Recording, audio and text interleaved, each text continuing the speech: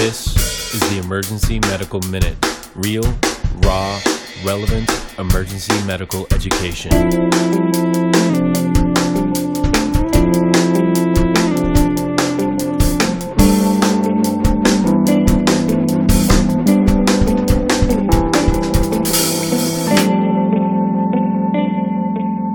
Please enjoy the show. So we order a lot of troponins. I think we all know that every troponin elevation doesn't mean acute coronary syndrome. But what else causes troponin elevations?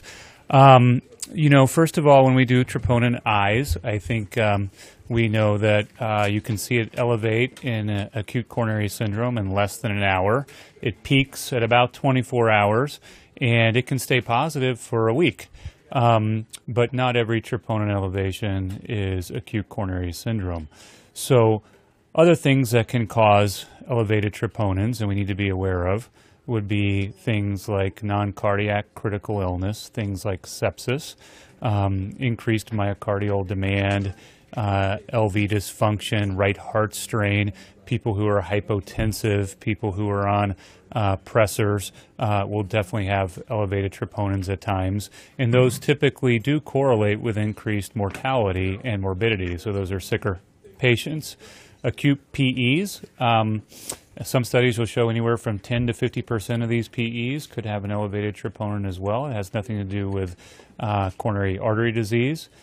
Typically, these aren't going to be your small subsegmental PEs. These are going to be your sicker patients with right heart strain and depressed myocardium as well.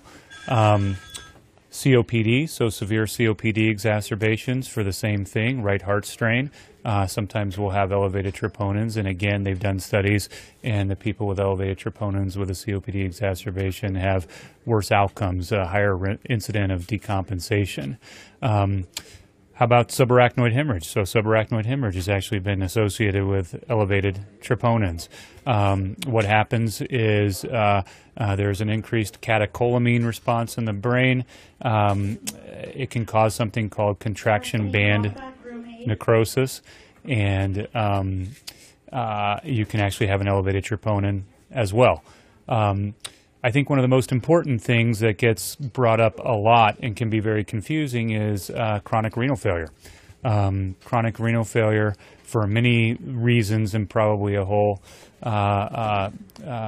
systemic response, can have elevated troponins. Some people think there's decreased clearance of normal myocyte loss, just a normal breakdown of cardiac products. There's chronic inflammation that goes along with it.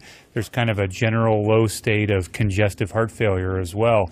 And so you may see a chronic renal failure patient that has an elevated troponin who's not sick at all. It's just kind of standard for them. And especially with these patients, you need to be careful ordering one. And then if you do order one, you want to interpret it in the whole clinical situation, the EKG and the other symptoms as well. Some acute cardiac causes would be, decompensated congestive heart failure. It doesn't always have to be coronary artery disease to have an elevated troponin.